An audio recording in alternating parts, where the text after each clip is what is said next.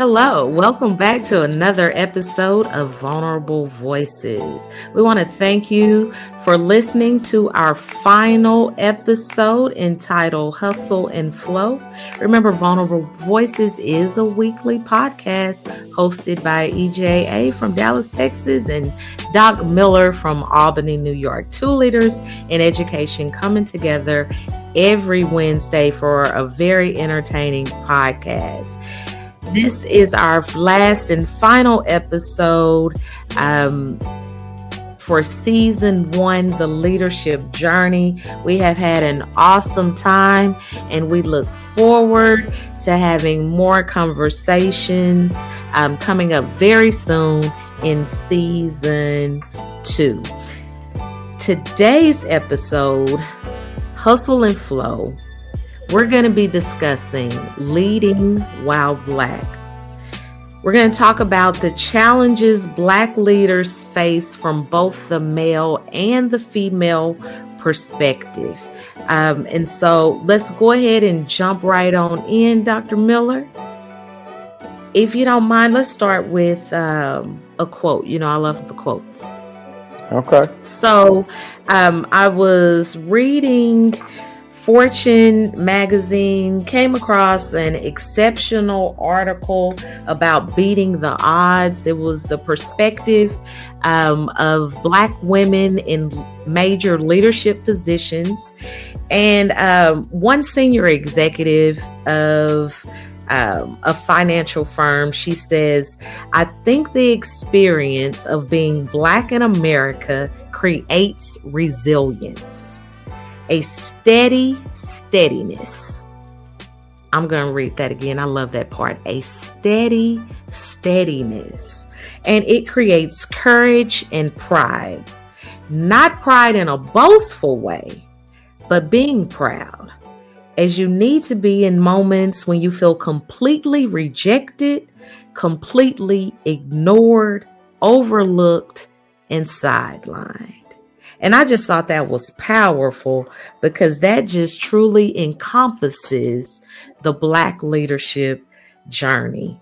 What are your thoughts about that, Paul? Well, I definitely think with leadership and being a Black male in leadership can be very difficult, very challenging. And I'm gonna argue this and you're not gonna like it, but I think it's easier to, I believe at this point in time, today, it's easier to get selected as a leader as a Black female than it is a Black man. And I do. I think when you look at a lot of superintendents around the country who are being selected, there's especially in the South, there's a lot of Black females who are being selected. Now, I would say, if I had to put an order to it, I'd say first, white males usually are the easiest, and then it would be a white female after that, and then a Black female, and then a Black male. And I just think women are winning right now, and I think with gender equality, I also think that with everything that's going on, I think a lot of times organizations are looking for that female perspective, and I'm talking about more schools right now, not necessarily corporate America, but educational America. So they're looking for that female perspective. They're looking for that Black female perspective, and I think the males, we're still. I still want to say that we're an endangered species, and that people fear a strong Black male.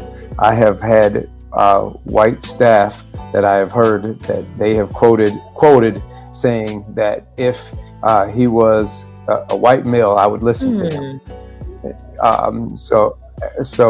And these are people that work for you? It is what it is. But yes, either they have, or they did work for me, or they are. There might even be a few who still currently around. And I can't. You can't always pinpoint exactly who said it, even though the rumor mills. Right. So you don't remove people for rumors, but you know how people feel in their heart, and all you do is just keep proving them wrong. That's what you do. So taking your point, I'm always going back to the facts and the data. Let me see the numbers. And just I'm thinking of a visual representation. As you know, we travel all throughout the school year. We go to different conferences, conventions, etc., what have you.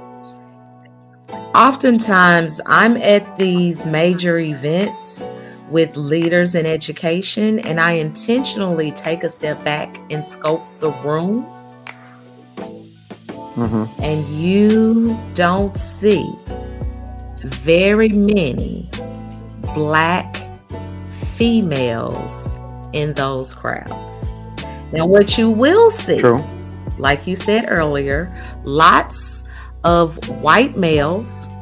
And then secondly, I would say relatively equal would be the number of Black males and the number of white females. But the Black female in a major position in education, it's not where it needs to be. Is it getting better? I think it is with, all these things that are going on. Black women in power. You see more of our faces.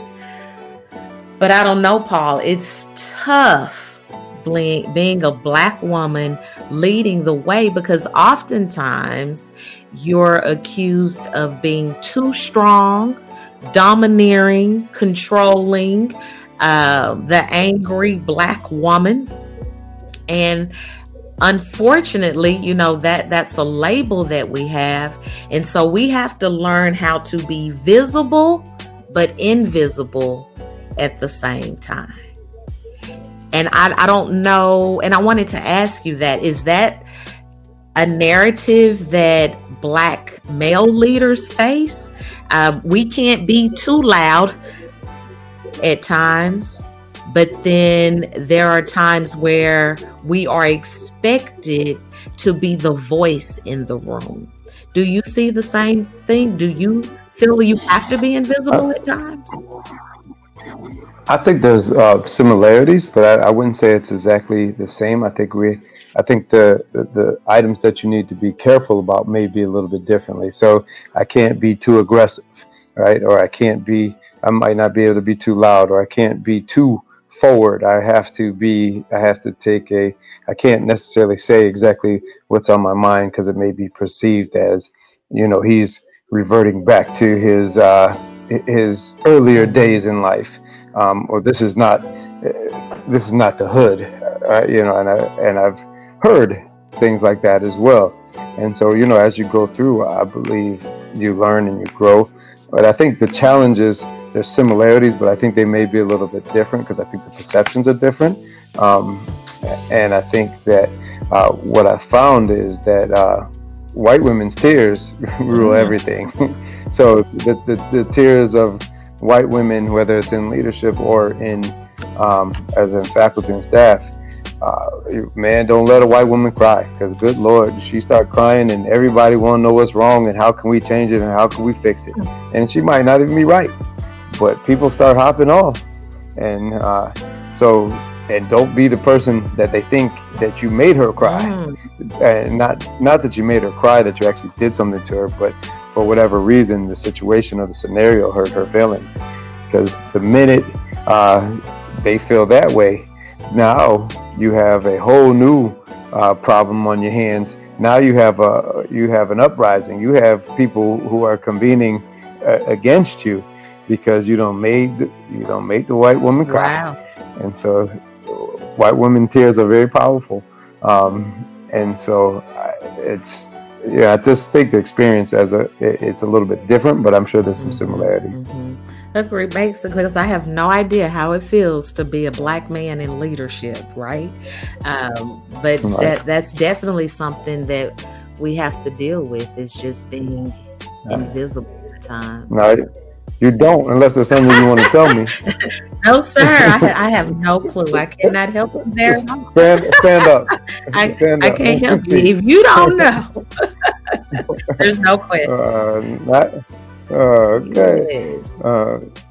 So, so I know as we were discussing that, I think some of it is talking about also is the resilience of it all, because I think we have to hustle harder and flow better to be able to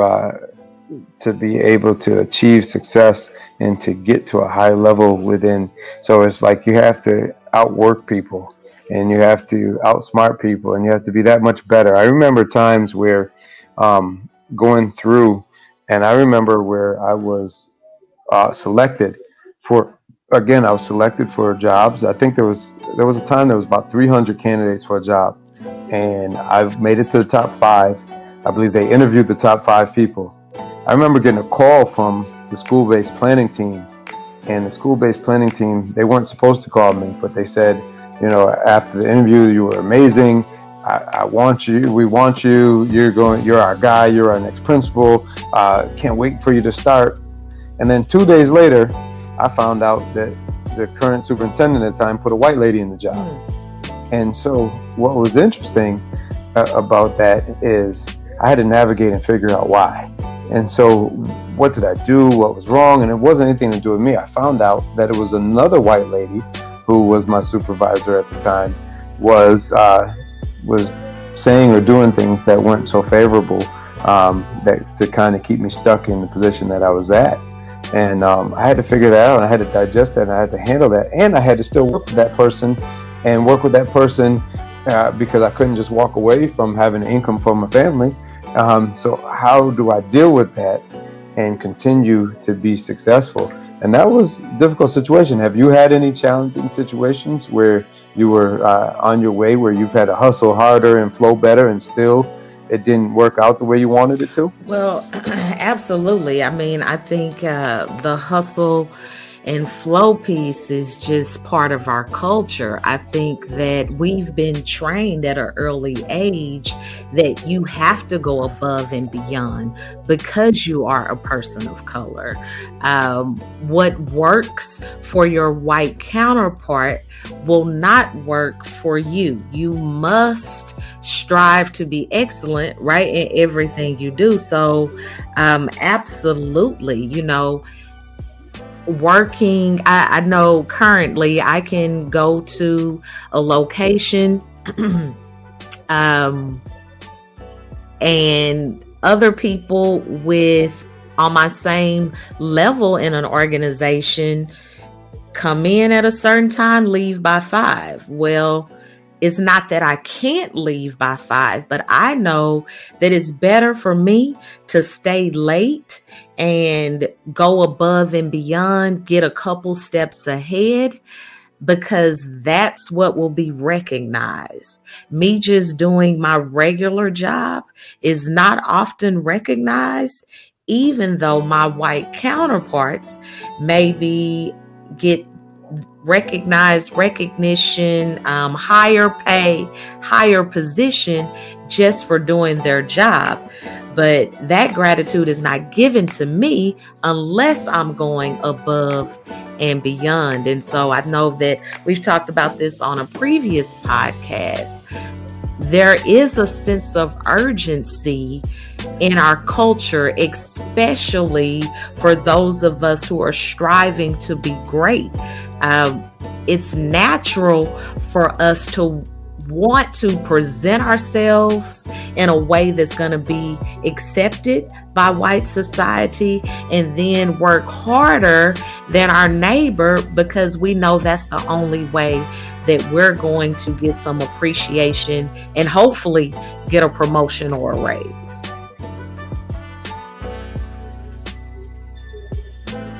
Yeah, I understand. I get it. I mean, there was times where I think I was looked at as the dumb jock or the dumb athlete, and just because I was a physical education teacher, oh, you don't know instruction or you don't know this. So I had to work even harder to learn it. So I had to work and prove that I understood it, that I understood instruction backwards and forwards to kind of get rid of that stigmatism.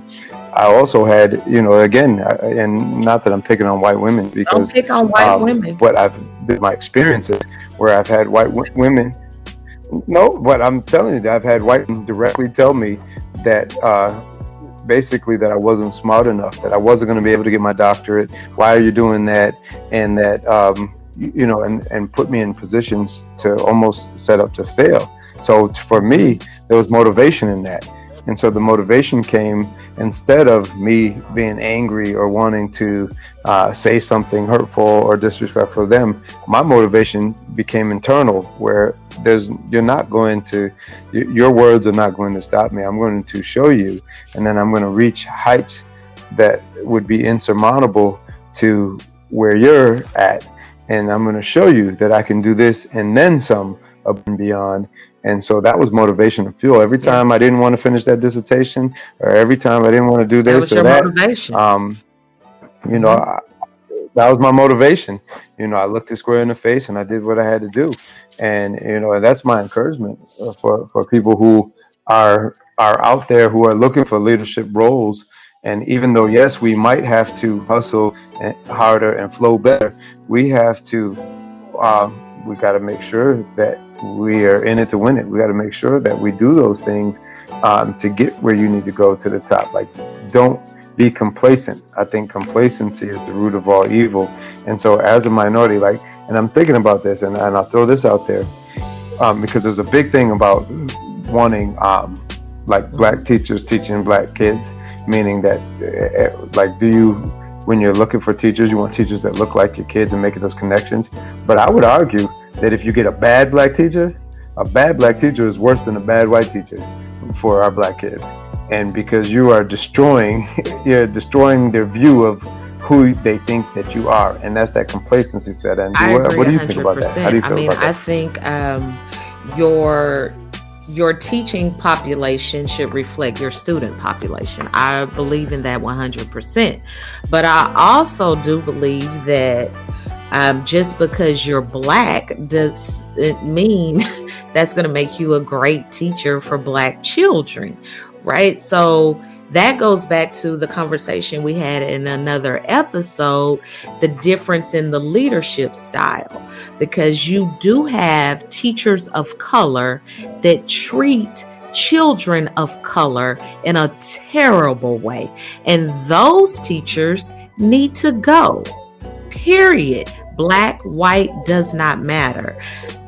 And I think we have a responsibility to help our children understand that this is the society that they are going to face, but give them the skills to be able to handle the challenges that they're up against. I mean, it's not fair for them if we're not setting them up for success and letting them know that this is how it is and this is what you're going to face. But you too can get through this. You too can get over this.